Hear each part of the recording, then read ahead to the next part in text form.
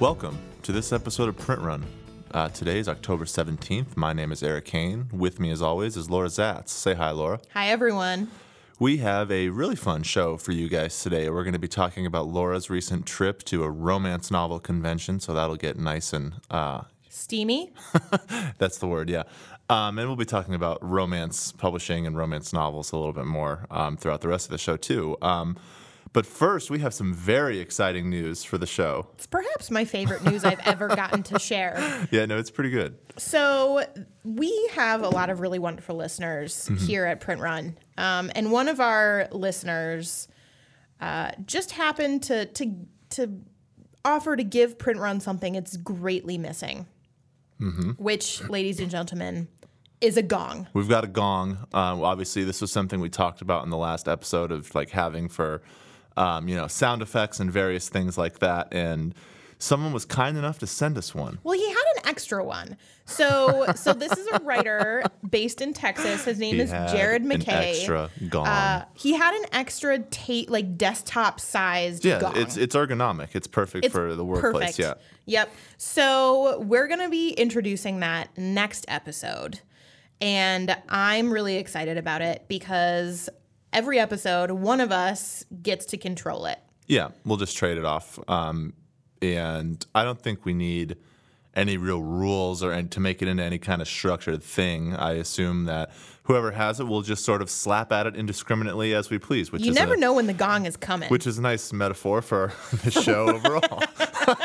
For what we're doing here. So basically we can't be trusted with a large percussive instruments, and we're doing it anyway. Yeah, it'll be good. Yeah, so I'm really excited about that. I'm also really excited by the fact that we have 2 special episodes coming up in the month of November. Yes.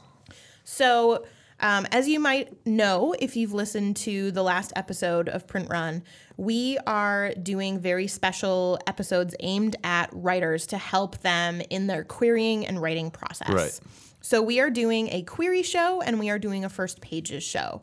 And these are made out of real-time critiques of submissions that you wonderful folks have sent in to printrunpodcast@gmail.com, and we will go through them line by line anonymously. So get ready for the writing information and the hot takes.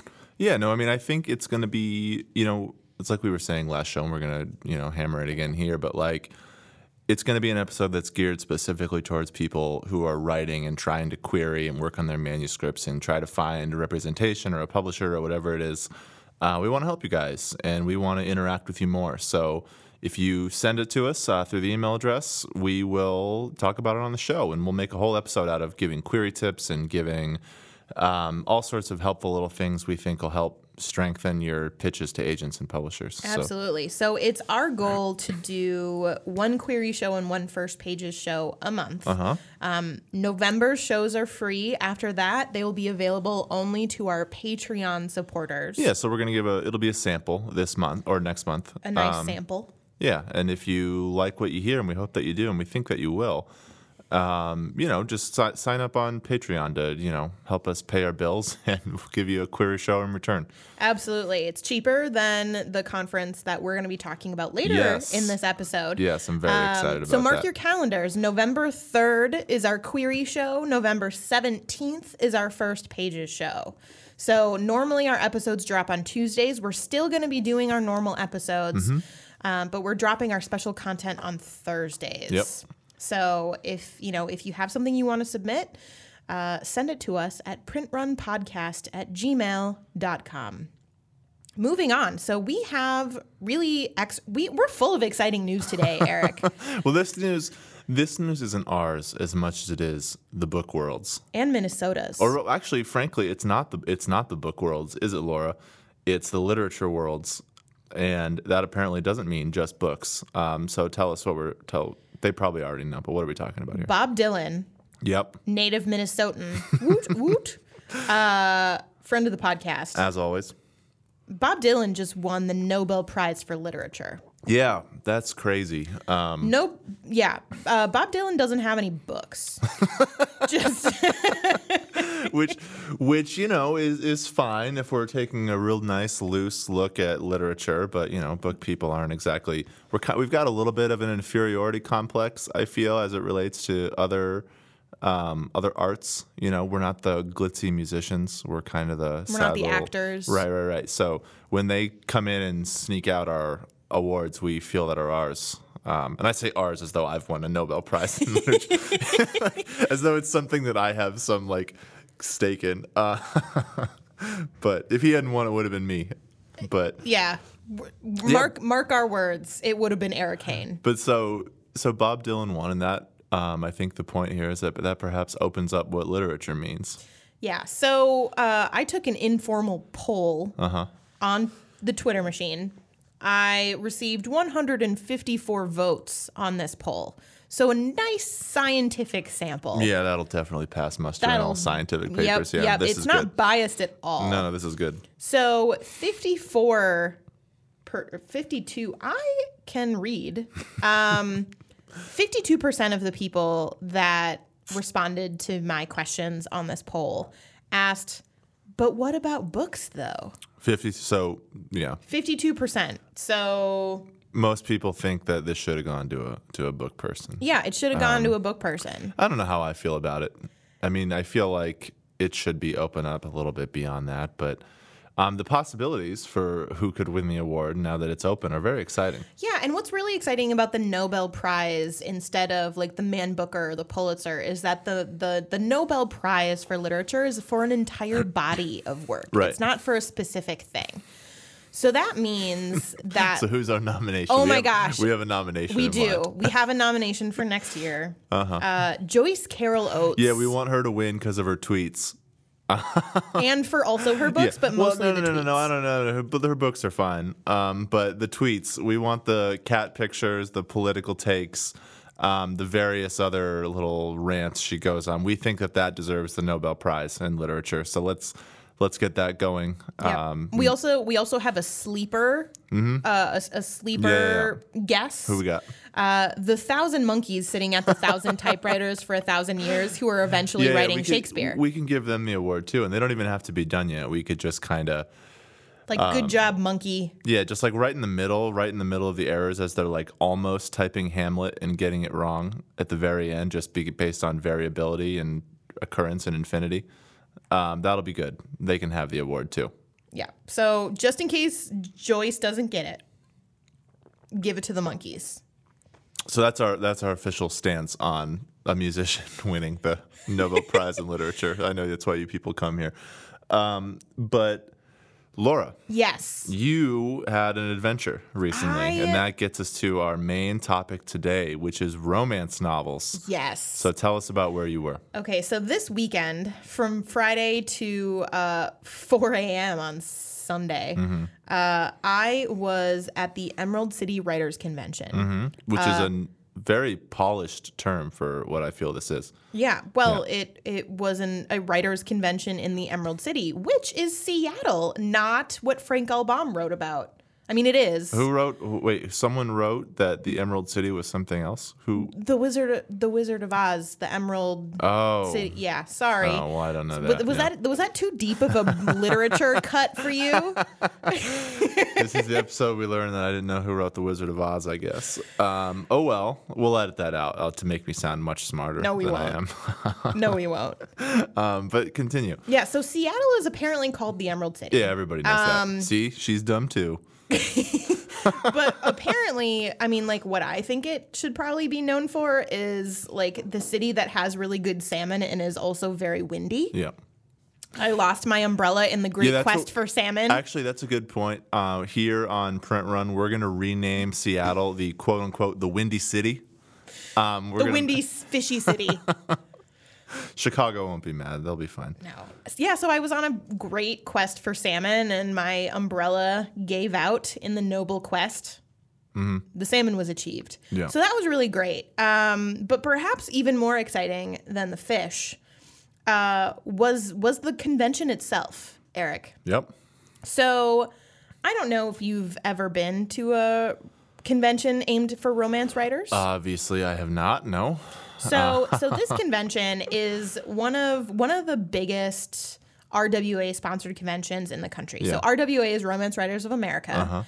It's a very, very large, very active, very imaginative group for writers. And so they put on this 3-day event where they brought in New York Times and USA Today bestselling authors. Yep. They had workshops, they had breakout sessions, they had keynotes, they had all sorts of things, including cover models. Yeah, so this was the part when you were telling me about this earlier that I was the most excited about. So romance novels typically have, not even typically, always, like have some bods on the covers, right? Yeah. And you're telling me that the bods were just wandering around? They were there. They had, so apparently the hotel didn't like for them to be naked. And so they were wearing clothing. Yeah. They were wearing white T-shirts with cutoff sleeves. Yeah. You got to. So do that. so the sleevery was abolished. Right. Oh my God. We might edit that out too. So there were no sleeves. There was like the sweet country guy. Were they in costume? No, they were just like, they just had a look. So how many of them did they walk around in a pack? Were they No, rivals? they were all separate. They were all like, they all had these little tables staked out where they were like taking pictures and like signing stuff. Yeah. So there was, my favorite one was like the country boy, the one who had like the really, really light colored jeans and he had his T-shirt like tucked into his jeans. Like he just got off the tractor but was also looking like he's some sort of model. Yeah, absolutely. So like we chatted for a little bit and that was fun. Yeah. Then there was like the kind of like older, like getting to be silver fox with the kilt. Oh, hold on. So now the kilt, is that a genre of romance novel? Yes. Like there's, oh my God, there's yes. the kilted dude. That's something Scottish. we need. Scottish historicals are actually a thing right now. And this is the guy. So he's a little older too. Yeah, he's a little bit older. Great. Which I'm not mad at. Like he was also perhaps the biggest, the most built. Yeah. Apparently I heard a secondhand story from somebody, and she was talking to one of the cover models the day before, and he was just talking about himself. And about how nobody had paid attention to him until he gained 60 pounds. 60 pounds of muscle. This guy, so he put on 60 pounds of muscle, and for his trouble now he is the model for Scottish historical romance novels. Yes. And you know what? You laugh at this, but like we're book people who just sit in a chair all day. I was going to say, I'm talk only about laughing really hot because people. I've done everything wrong. like I've made all my decisions incorrectly. So these dudes wandered around. Yeah. Oh, we didn't get to the tattooed guys. Yeah. Okay. Yeah. So there were a bunch of like hipstery tattoo guys with like undercuts and like neck tattoos and stuff. So I had at least 2.5 serious conversations about how we like neck tattoos in romance covers versus neck tattoos in real life. Are there? So yeah, I'm actually interested in this dichotomy. So please continue. Usually, it was that we preferred them on book covers rather than in real life. So why do you like them on book? First of all, are there a lot of neck tats on romance novel covers? Oh yeah.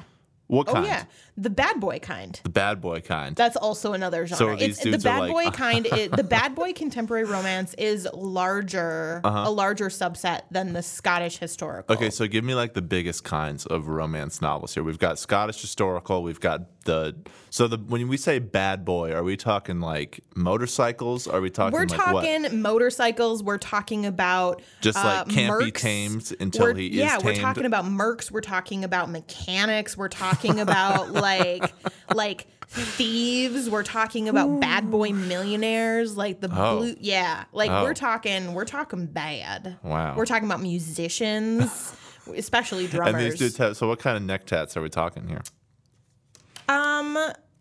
Actually, the ones that typically make it onto romance covers most often are the tribal type ones. Of course. Which are very out of date, which is You don't surprising say. because tattoos apparently can be out of date even though they're permanent. Yeah. Even though they're permanent. Well, of course they can. It's a tribal tat. Like, what were you thinking when you got it, let alone how you feel years later? Who knows? So, yeah. So, all abs are always in season. Well, there's some wisdom for you. The abs are always in season. But these dudes were they walking around in the gallery? They were walking around and they had shirts on. They 'Cause you said did weren't have allowed- shirts the on. hotel policy said they couldn't just be like, I don't know. I think it was because they were too hot. I mean, there wasn't food being served. I mean, there was a cash bar. What does food have to do with any of I this? think there's some sort of law about clothing and a you're food saying service it was a law. health. You're saying that these cover models represented a health code violation. Yes, I am. Okay, so yeah, that's really good. Okay. But you ended up talking to one, or you took yes. a picture with one. Yes, I took a Yeah. picture with one, and he was just such a sport. Like, some of the cover models want to pretend that they're like too cool to like Right. be there to be ogled at, which Right. is literally why they were flown in. Like, Yeah. and they agreed to it. Like, they signed a contract. Like, it's a thing. Like, they were like going to be subject of female gaze. Yeah. And so some of them were just like too cool for school. So this guy, I told him, I was like, I need to take some pictures of some cover models because my fiance wants me to, because that's the kind of relationship that we have. And so I said, okay, like, I just want to take a picture of you. Like, I don't need, a picture of me because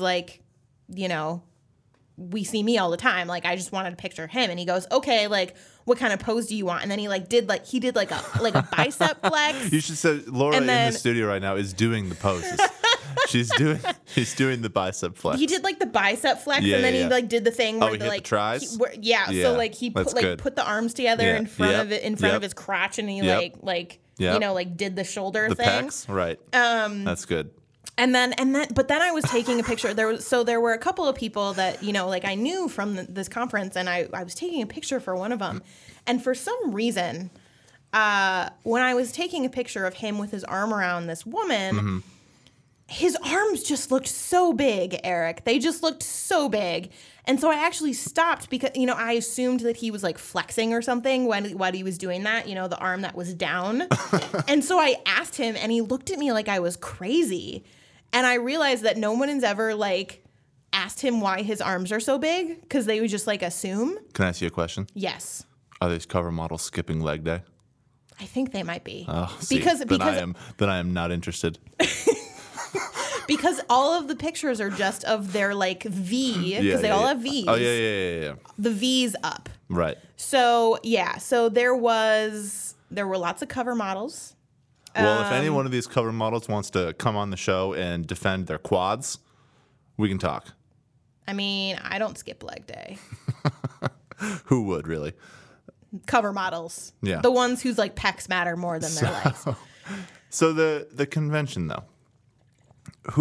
This is my question to you, and the answer is obviously romance writers, but talk to me about who goes to a romance convention. Like, what are the people like? Because I have a specific like image in my head, but I'd love for you to illuminate. Well, Eric, they're women. Yeah. So this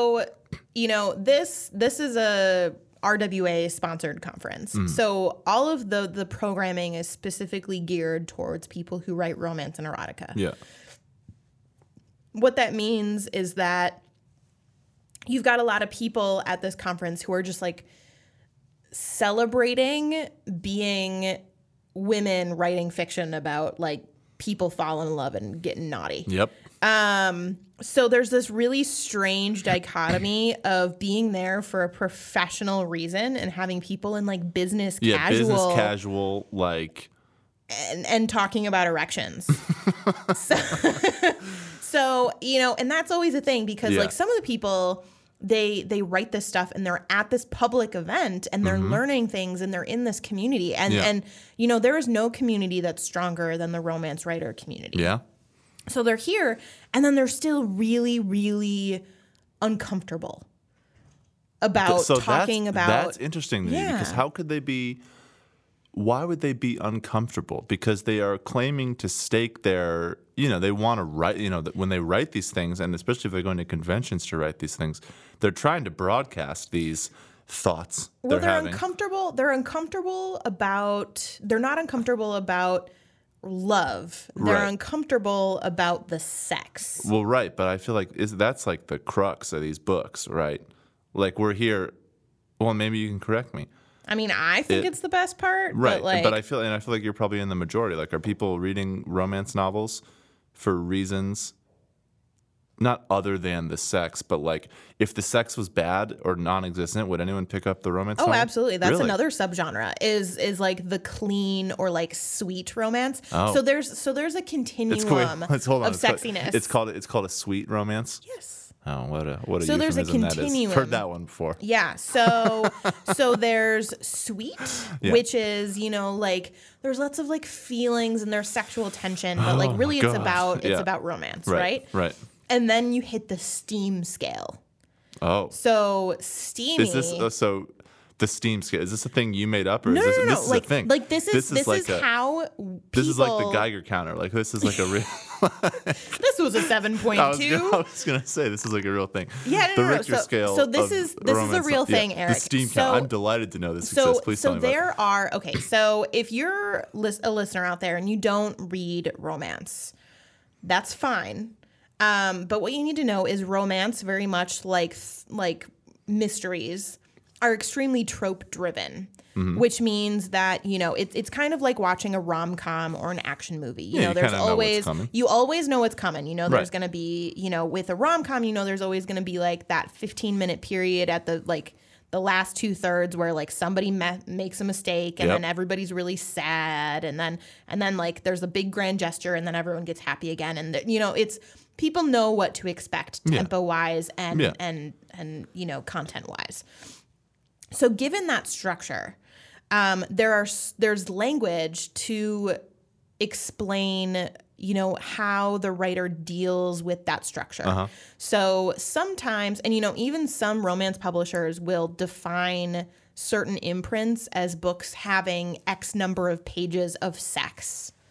Oh, Which is like actually a thing. So the steam level is like on the very, very like not like sex side. Like, if there's any sex, it's closed door, but but most of the time there isn't. Yeah. It's the very sweet stuff. It's about like, the kind of like summer love, like, Mm-hmm. and then it goes all the way, like a little bit steamy, like medium, like high heat level. The steam and the heat level are the same thing. I love that this terminology exists because I think it's funny to hear for the first time, but it is interesting because you do, as people who are buying and selling romance novels and writing them and pitching them, you need ways to like specifically talk about this Exactly. stuff. So yeah. I like as an agent, I skew more towards high heat because I So represent. what does high heat mean? So I represent both romance and erotica. Oh. So that means that I skew a lot more towards erotic romance than like sweet romance. So you're And hoping they get it going. Yeah. Yeah. So the erotic romance is a specific subgenre term for the steamiest a story can be while still having the plot driven by like emotions rather than sex. So the difference between romance and erotica is that erotica, the plot is driven by sex. In Okay. romance, the plot is driven by emotions. Oh.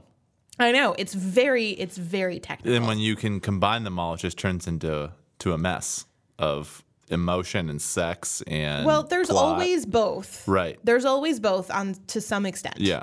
But it's just kind of what leads the plot. Because like even in erotica, people still fall in love and live happily ever after. Because all of these books, spoiler alert, end with them being together at the end. Really? Every time? Every time. Every time? Every time. If it doesn't end that way, it's women's fiction. Oh, there's something for a future episode. I'm interested in that. Yeah. So why though? The Let's HEA, unpack it a little bit. the happily ever after. It's called the HEA. I'm just blowing your mind right now. This is great. This is great. I mean, so why? So the happily ever after is a necessary component. Absolutely. To a romance novel. It's the necessary component. And if it's not, then you're getting into some sort of, like, if you were to defy that expectation, then it's something not. else. It doesn't count. Like I wouldn't be able to sell it. Wow. Yeah. Like, so if you're picking up a romance novel, you're not doing it to be surprised Absolutely in not. any way. Absolutely not. You're doing it to feel the emotions that you're expecting to feel at the given moment. Yep, And the yep. sex you're expecting at certain spots. Yep. And so something really interesting happens because, I'd say that probably a fair amount of the bulk of romance books are part of a series. Right. So what that means is it's not the series of the same characters. But it's the same situation, right? Or the same historical moment. Yeah. So Right. what it is it's always, heroine A and hero A fall in love Right. in the first book. Yeah. There's side character B who becomes either the hero or the heroine Yeah. in the second book. Right. So there's sort of a connection. So it's Right. either that it's like, a group of friends or siblings or something. Yeah. So there's always kind of a continuum where you in the second book you kind of get glimpses of how the first people are really happy in the first book. But everybody gets their chance in the sun. Right. So back to this convention that you were at. You told me you took some in-person pitches. I did. Yeah. I took 3.5 hours of 5-minute pitches. Okay, so to me, what that sounds like, and you correct me if I'm wrong, is a perfect stranger in business casual attire coming Yep. up to you. You're probably, you're kind of a captive audience sitting at a table or something. Yep. And they come up to you and just start telling you about the naughty bits of the book they've written. Do I have that about right? Not really. So Okay. one thing that's also really refreshing for a romance conference or people pitching romance in general is because you have such a strong trope. Right. We know that's going to happen. And so there's not a lot of opportunity for people to fuck up the pitch. You know what I'm saying? Yeah. Because Yeah. even the people who were doing this for their first time were just so good at it. Yeah, because there's so many guideposts based on the Exactly. genre. So here's how it goes. right. Eric. Yeah. Pitch me a romance novel, please. So the heroine is X. Like, what does she do in her life? Either she's just left a boyfriend, or she's in a dead-end job, or she's got a dead-end boyfriend, or she's starting a business, or she, something. Yeah. So she's got some sort of situation Yeah. that puts her, and depending on what the trope is being used in this book, Yeah. it either puts her in a situation with this hero, or it puts her as an antagonist to this hero. Okay. So my favorite trope is Yeah, enemies to lovers. Like a good, much Yeah, ado yeah. about nothing, Right, Twelfth Night, Right. whatever. And so give me an example of these two being enemies. Like, are we talking rival families? Are we talking all of this it. is the They're fighting for the same job. Right. One Yeah. of them is automatically ousting the other one for some sort of inheritance. Yeah. One of them is, put in charge of the other one for some reason. Yeah. There's a lot of power I was going dynamic to say that issues. sounds like you could probably do a lot with that. Absolutely. So they have to do that. Yeah. And then they start to fall for each other, and then something happens, and then they have to decide whether love is worth it. That's what it is. Yeah, but That's what it is. But it sounds like they don't have to decide because the decision's already made. They're in love. They're Well, I gonna mean, love. the characters Right, decide. right, We right. know Sure. what they're going to Sure. choose. But Sure. how they get from point A to point B is given. Yeah. How they get from point B, which is the kind of the thing going wrong, Right. to the happily ever after, sometimes that's a little bit more exciting than we think. But it's really interesting because there were a lot of editors here. And so we were talking, and there are certain things that just aren't allowed anymore. So that's actually I want to hear that, but I want to steer it a little bit. Yeah, absolutely. There's so many tropes here, it sounds like, and there's so many expectations, and it sounds like this is a readership that really doesn't like it when you deviate from those expectations because they've picked up the book for a certain reason and they want those expectations met. What then, within that very strict framework, makes a good and bad romance pitch? What are you evaluating it on when there's already really an answer key? Like, if someone just checks all the boxes that are apparently widely known and available, is that a good romance book? Or what are you looking at in terms of, you see what I'm saying? Like, Yeah, what I would make do. you request pages? What would make you want to sign one romance novel over the other if they both hit all the established prerequisite things? So my answer is not the answer that everyone's going to have. Sure. My answer of what makes me request something is a little bit of a tweak on what's typical. So Okay. like for instance, I really like stories about romance stories, I should say, about women in male spaces. So like give me a heroine who's brewing beer. Give me a heroine who is the secret billionaire, you Right. know, instead of the man. Like give Right. me give me the heroine who is a drag racer. Right. You know, like give me something kind of interesting. Right. Also, you know, like honestly, it really just comes down to the writing. Because, you know, I was talking specifically with one editor, and she was talking about how she just can't take any more small town cupcake shops. I love it. That's Like- such a specific thing that But you've gotten so it's many times. specific, but it's not A specific. small town cupcake shop is a thing. Absolutely. Wow. Absolutely. So, Wow. you know, the small town cupcake shop just doesn't fly anymore because they just have too much of We've it. had too many cupcake shops in the In romance small towns. genre. Like, if you give one- specifically in small towns. Specifically in small towns. Wow. Why do people gravitate toward that? Like, why is the cupcake shop in tiny little whatever Because USA? you have busybodies in tiny little town USA, and you have fun things to do with frosting. Oh, well, there you go. You've got a woman that works with her hands, but it's also very feminine.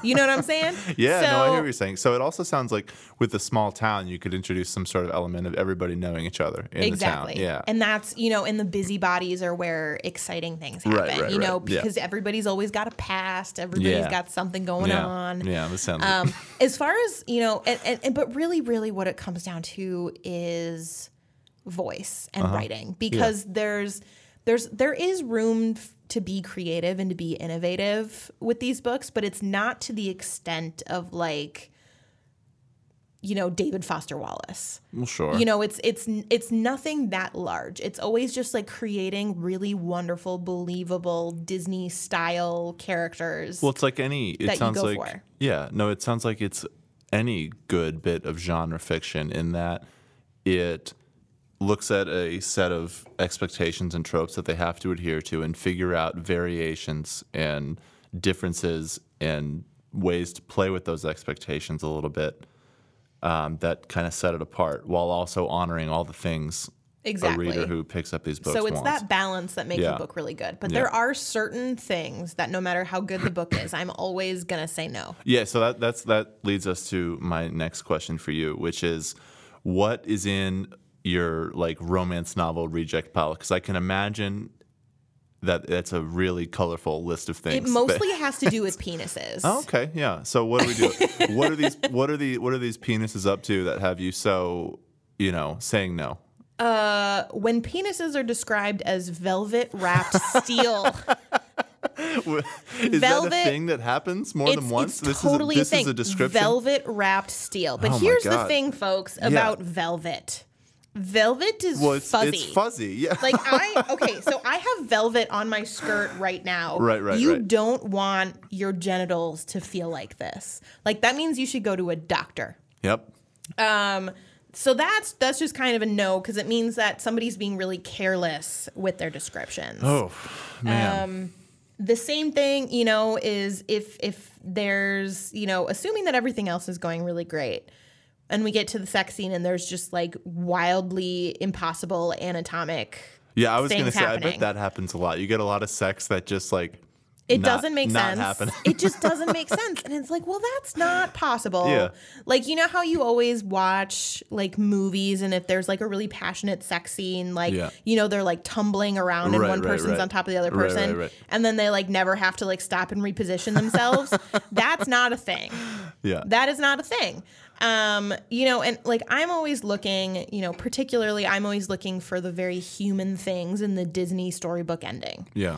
And if it's, you know, if everybody always looks perfect in the morning and has great, you know, Yeah. great unawkward whatever, like then that I'm not as interested in that. Right. You know, I want these people to come across as a little bit more human than perhaps they do in some situations. You know, I don't want any Mary Sues.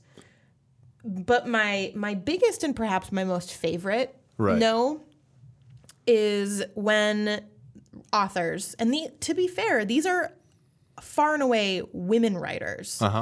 They talk about women like they're cats. Oh, that's interesting.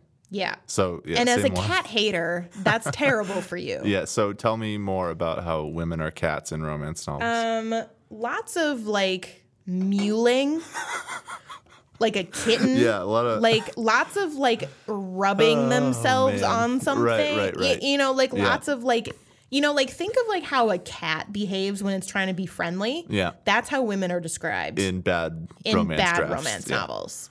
Like a woman doesn't mule. They don't go meow. Oh, man. Like that's not a thing that they do. Right. So that's just kind of like one of my favorite things. But so one thing that I'm a fan of every year though, Eric, is something that some sort of website online. What is it? It's literaryreview.co.uk. Yeah. They do an award called the Bad Sex and Fiction Award. Yeah. And so what this is... And this gets out, if I understand this correctly, this gets out of the romance genre. Oh, this yes. is like literary fiction. So this year, it's happened since 1993. So this award is like honors an author who has an outstandingly bad scene of sexual description in a good novel. Typically, these are, you know, literary fiction novels. Right. So my question is to you is, you know, like sex and love and romance happen outside of romance novels. Of course, yeah. And so, you know, we're talking about women mewling and anatomical possibilities, but you also read books with love and sex in them. Right. So my question to you is what makes it good and what makes it bad for you? And why are so many of these bad enough to warrant an award that's been going for almost 25 years? Well, for me, I don't know that I've ever worked on a book or even read a book that I would say this is really, really good, but the sex scene is no good. So I don't like.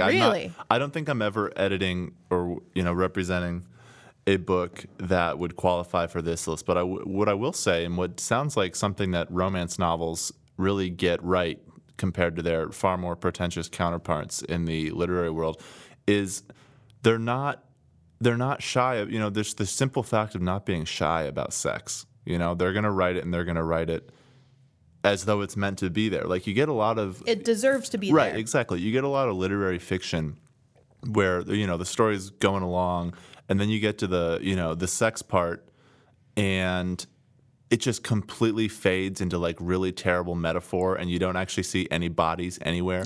You know what I mean? It's like, suddenly it's all just, like, this really strange abstract of, like, sound and... imagery, and like everyone's like having childhood memories of various things. It's very bizarre. And so really what I think happens in terms of bad sex in literary fiction is the sex just disappears and gets replaced with, I don't know, this vapid nothingness, because people who write literary fiction are like giggling, rolling together in a giggling snowball of full-figured copulation, screaming and shouting as they playfully bit and pulled each other in a dangerous and clamorous roller coaster coil. That is not hot. I'm only halfway through this sentence. That's the other thing. Is they never is there such a prudishness to it? They never want to write it in a way that would actually evoke sexual feeling. You end up getting words like copulation in there. Which is ridiculous, because this is a book. This is The List of the Lost, which is Morrissey's first novel. Like, there's no reason that Morrissey shouldn't be able to write about fucking. Right. Like, there's just not a reason. Yeah. It's really strange, because it's often, and this is something we're going to talk about at the end of the show, sex scenes are either the best written parts of novels or the worst written parts. And they're usually the worst when the author doesn't view the sex. They view it as just like a plot point that needs to happen, similar to like the character getting from, their apartment to their car. You know what I mean? Just like they just need to just like a logistical thing, but they're not quite comfortable enough, just not showing it, that they feel like they're going to get edgy and show the sex scene. And then they just do it, like you're saying, kind of half-baked, and nothing really gets said, and there's no The sentences are very long. right. And the other thing with literary fiction, sex, is that you need, like, there's, you can't, sex doesn't just exist for sex's sake, right?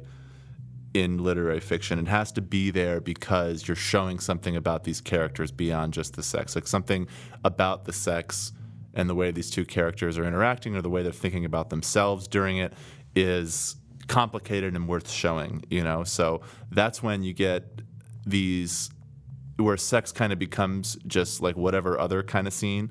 And you end up getting these bits where these characters are kind of having these internal monologues about themselves and their own insecurities. And it's like, this is also irritating. It's all about yourself, but it's not about the relationship, which I feel like romance gets really right. I think romance it's very gets much that really right. Yeah. And I think that I don't think that happens much. And I think sex more often than not, this is something that I do feel in terms of widespread submissions that I get.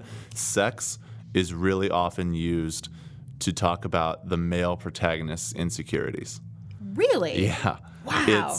It's like the thing that, he does and then has to wonder whether it went well or has to wonder, I don't know, all these things that are just kind of designed to make the main character seem troubled. And it's like, we've just shown it to look at how difficult it is to be a like a young white male, right, having sex, like, woe is me. It's that happens a lot.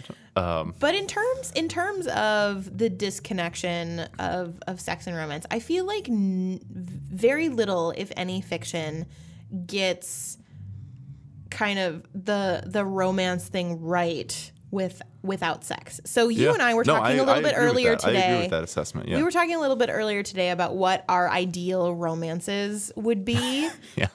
When sex is off the table. Right. Yeah, no, I was thinking that, we were sitting there trying to decide what my favorite romance novel tropes would be, and I'm like, I don't know.